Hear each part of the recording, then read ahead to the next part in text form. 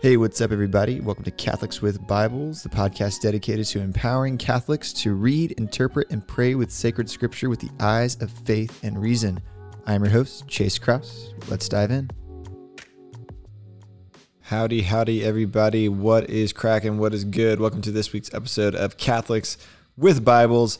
And I really hope this is the only Catholic podcast you would ever listen to that would start with what's cracking, what's good. What up, everybody? So if this is your first time tuning in, we are in the middle of a bit of our current mini-series on politicizing the Bible.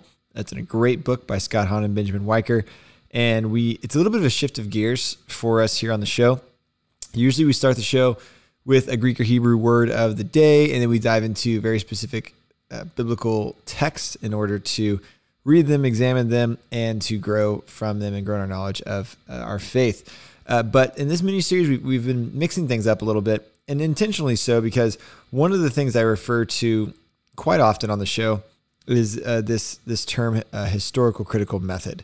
And so this method is developed pretty late in the game, but it has its roots, has its seeds from 500, 600, 700 years ago, and various philosophers and Enlightenment thinkers. And this is really what the book Politicizing the Bible is getting to in this historical development of the historical critical method. We've talked about it a lot on the podcast, so look back for more detailed explanations of it. The first episode of this mini-series, I think we talked about it at length a little bit. And so this week, we're going to be talking about England and Henry VIII. So last 2 weeks, we talked about Luther and his kind of upbringing, his philosophical training / him throwing out all philosophy, and then into some key phrases or some key terms that I think is important as Catholics to know and to know what we mean by these terms and what Luther means and what a lot of non-Catholic Christians mean by these terms. And so we're going to continue with these key figures. And in the book, Hahn and Weicker do as good of a job as they can staying chronological, but a lot of these figures do overlap. So as we continue on with this mini-series, I don't want you to think that every person we go through lived at a later point of history. A lot of these overlap. And Henry VIII is one of them. So Henry VIII is a pretty important figure in world history for a lot of reasons.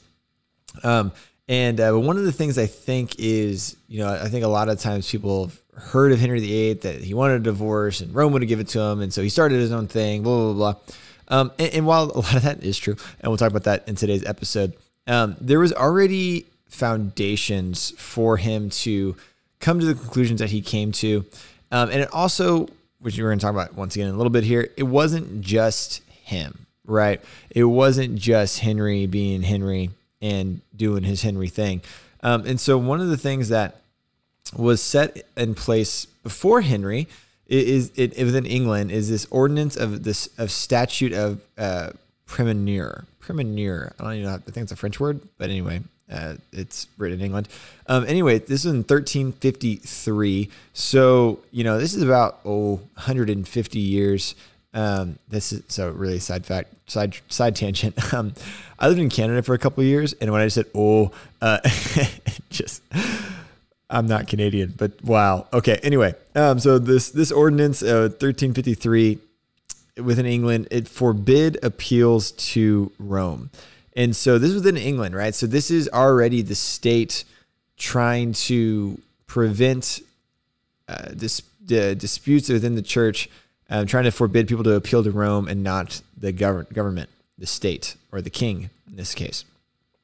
And this started really trickling down in the country. And so, for example, Hahn and Weicker point out that even bishops, like Catholic bishops in England, they didn't study canon law. They studied civil law. And so this you have this trend in England, even before Henry, of the bishops really being a civil servant to the king, right? They're still Catholic bishops, but they had a lot of secular authority. And like I said, they didn't study canon law a lot of times. They studied civil law.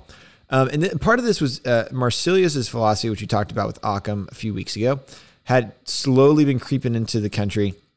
Europe had really impacted England, and then England went back to Europe after this. And so Marcellus really, his thing was divinely appointed monarch. This whole thing of, it's not about papal authority, it's about civil authority always trumps papal authority, church authority. And so this idea of a divinely appointed monarch really started re-emerging in England, right? And so England was primed for this separation, if you will. So King Henry's divorce was just a good excuse to make it happen, right? And so let's dive into Henry real quick, just as a person. So like a lot of the figures we're studying in this book, I don't particularly like him. He was born in June 1491. And so he actually wasn't the original heir to the throne. He had an older brother, King Henry VII. But his elder brother died in 1509. So Henry was 18. So just to kind of give you an idea of when this was, the year Henry VIII became king was the same year Machiavelli was at the height of his power in Italy, and 3 years before he wrote The Prince. This was also 2 years after Luther was ordained a priest, and 8 years before the 95 Theses, right? So these three key figures, huge figures, were all around the same time. So you can imagine the political, philosophical, theological, just hotbed that Europe was at the time, with the Avignon papacy and all this craziness, right? All this craziness going down in Europe during this time. And so Henry, kind of a punk, bit of a tool. And so he married Catherine, who would be the queen, who was a daughter of Ferdinand and Isabella of Spain. So she was a really, really, really important person. So, but here's the deal with Catherine, though. Catherine was originally married to Henry VII, Henry VIII's older brother. Now, they were only married for, I think, 6 months or so, and they never had any kids. And so what happened was Henry had to have a bit of a dispensation from the Pope, the current Pope at the time, from permission to marry his wife's widow, which he received. But here's the thing about Henry. No joke, Catherine was 2 months pregnant with their first child, and Henry already had mistresses, right? He already had ladies lined up. And unfortunately for Catherine, she lost 2 sons, and then before she had her daughter, she had a daughter who lived, and then she had another stillborn son after that. And so this situation with Henry and Catherine, obviously it was a political marriage with Catherine. This alliance with Spain was huge, and Henry had mistresses out the wazoo, right? Tons and tons of mistresses. And Catherine, it wasn't like a secret. And Henry thought he was cursed. We're going to talk about it in a little bit here. But before we get into that, this is going to get into around the same time as now Luther's 95 Theses. Theses, is that how you say that? I actually don't know. And so what happened was, obviously Luther rejected basically almost all sacraments minus baptism and kind of communion. And so Henry VIII, same dude we're talking about, he wrote what was called Defense of the Seven Sacraments in response to Luther, and was given the time, I'm not even kidding, he was given the title Defender of the Faith by Pope Leo X. Right. And so I was actually talking to a friend of mine who was a former Episcopalian priest. And literally, so when you look at the current Queen of England, Defender of the Faith is still one of their titles that is on their long list of titles. And so obviously the church retracted that title later on down the road after Henry went cray-cray. But ironically enough, King Henry VIII wrote Defense of the Seven Sacraments and was given the title Defender of the Faith. And really the kind of ironic thing was that he defended the merit of marriage as a sacrament, right? So we read this from Hannewecker quoting Henry VIII in his defense of this sacrament of marriage. But why search for so many proofs in so clear a thing? Talking about marriage as Henry. He then asked, especially when that only text is sufficient for all, where Christ says, whom God has joined together, let no man put asunder. Matthew 19. Oh, the admirable word which none could have spoken, but the word that was made flesh. End quote. And this is Kahnenweicker. Henry ended by reminding Luther that the whole of church history is against him. The scriptures, the fathers, the manifest public faith of the church for so many ages before us. That was a quote.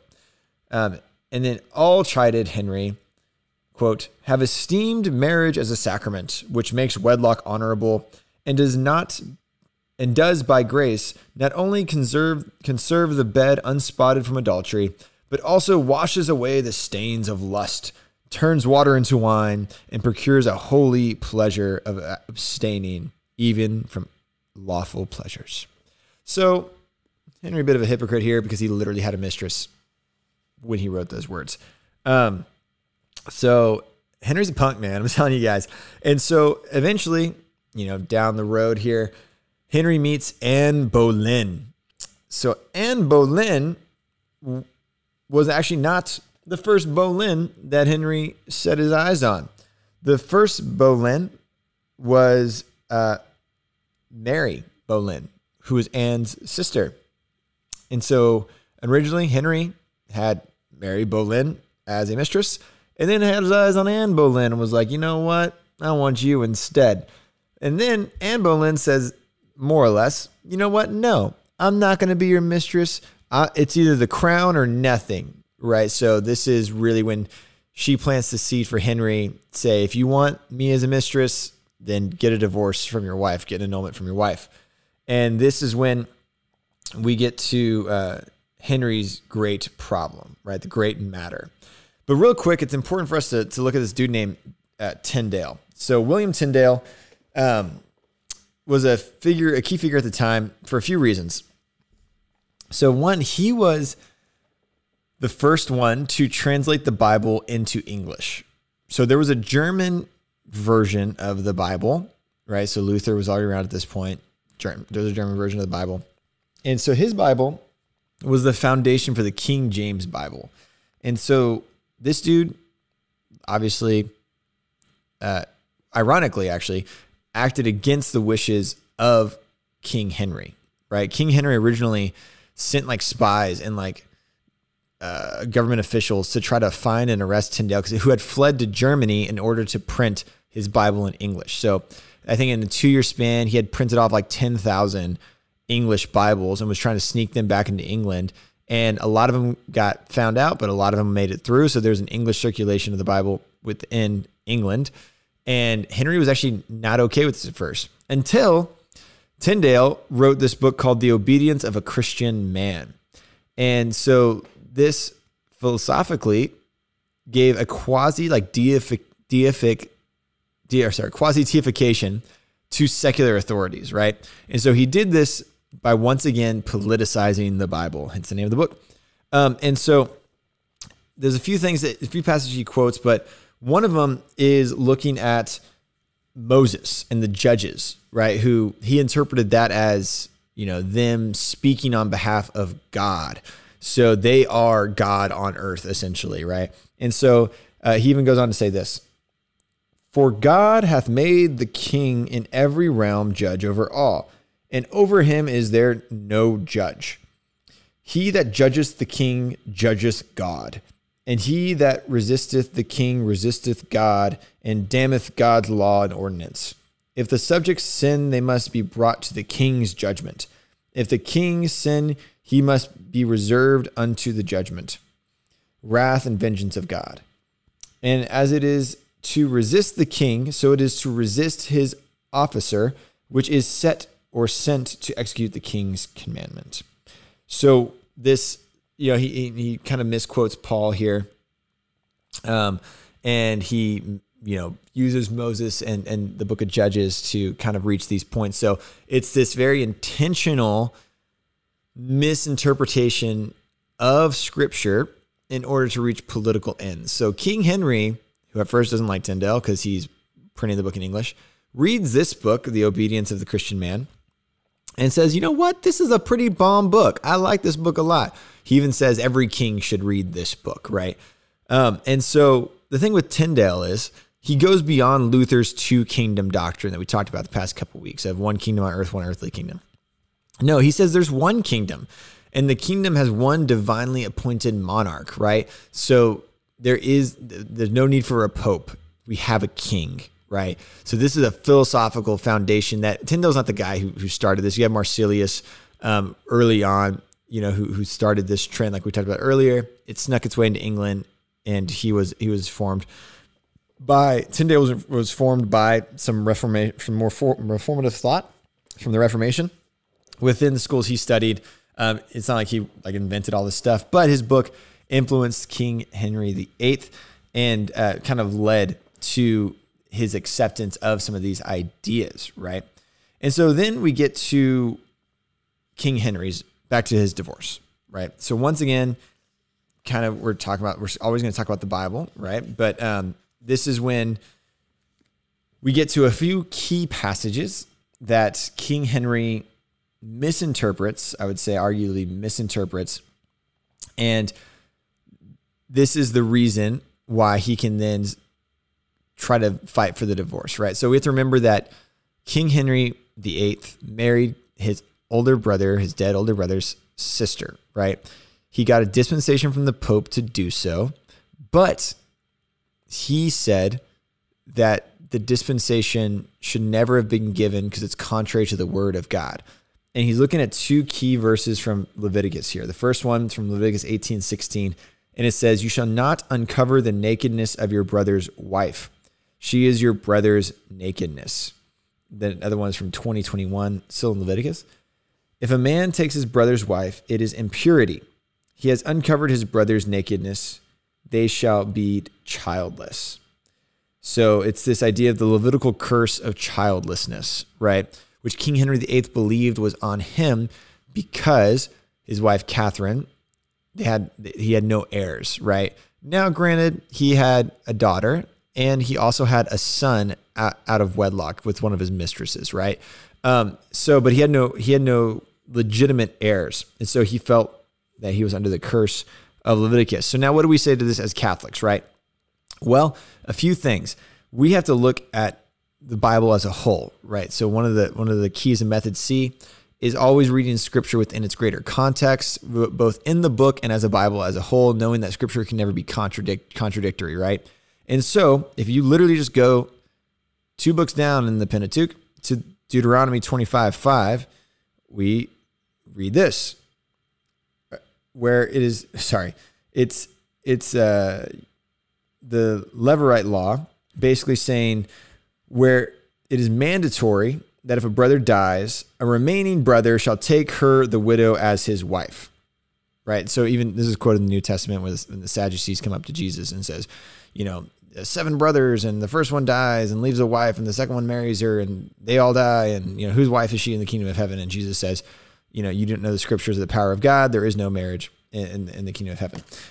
They're neither married nor given to marriage in the kingdom of heaven. So first off, we would point to that and say, okay, well, in this passage, it's literally a law, an obligation to marry your brother's widow if they don't have any kids, right? For a few reasons, one, to take care of the widow, to make sure the brother's line continues on and all these things.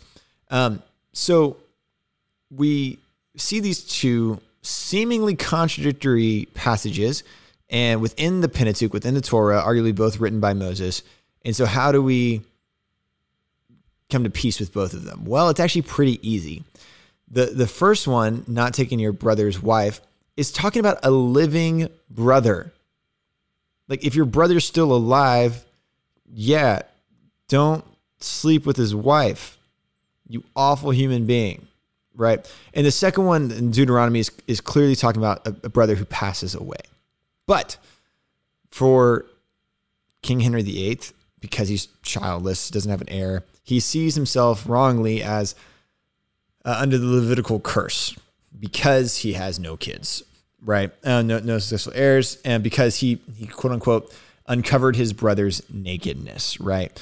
And so he's looking at this passage and he's reading it, but he's not considering Deuteronomy 25, 5 through 10, and a few other things. So he had to write to the Pope, and this is the thing too. So he had to write to the Pope to ask for a dispensation for Anne's sister, right? Or sorry, to marry Catherine.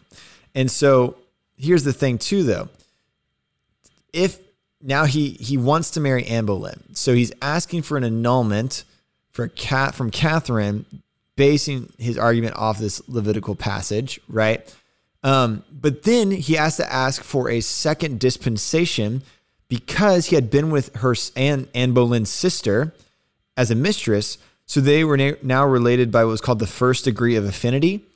But so it's one of those things, but he appealed to the literal sense in Leviticus because the reason he said, it doesn't, even though, I can't be with my brother's wife in Leviticus, right? But it doesn't say I can't be with my sister's sister, right? It says brother in Leviticus. It's clear it's all about brother, not about sister, because it says brother in Leviticus, therefore not about sister. So he's very selective in what he chooses to interpret literally or not. And so he writes to the Pope being like, hey, I slept with Anne's sister, Mary. So I need you to give me a dispensation after the annulment so I can marry Anne, even though I was kind of married to her sister because we had intercourse and that's what intercourse does. But so if you could do that after the annulment, that would be great. And so obviously the Pope said, no, I'm not going to give you an annulment because one, your biblical exegesis is awful and wrong. Two, I gave you a dispensation already to marry, so you knew what you were doing. And just no, you're not getting an annulment. It's a valid marriage. And so Henry got ticked off, right?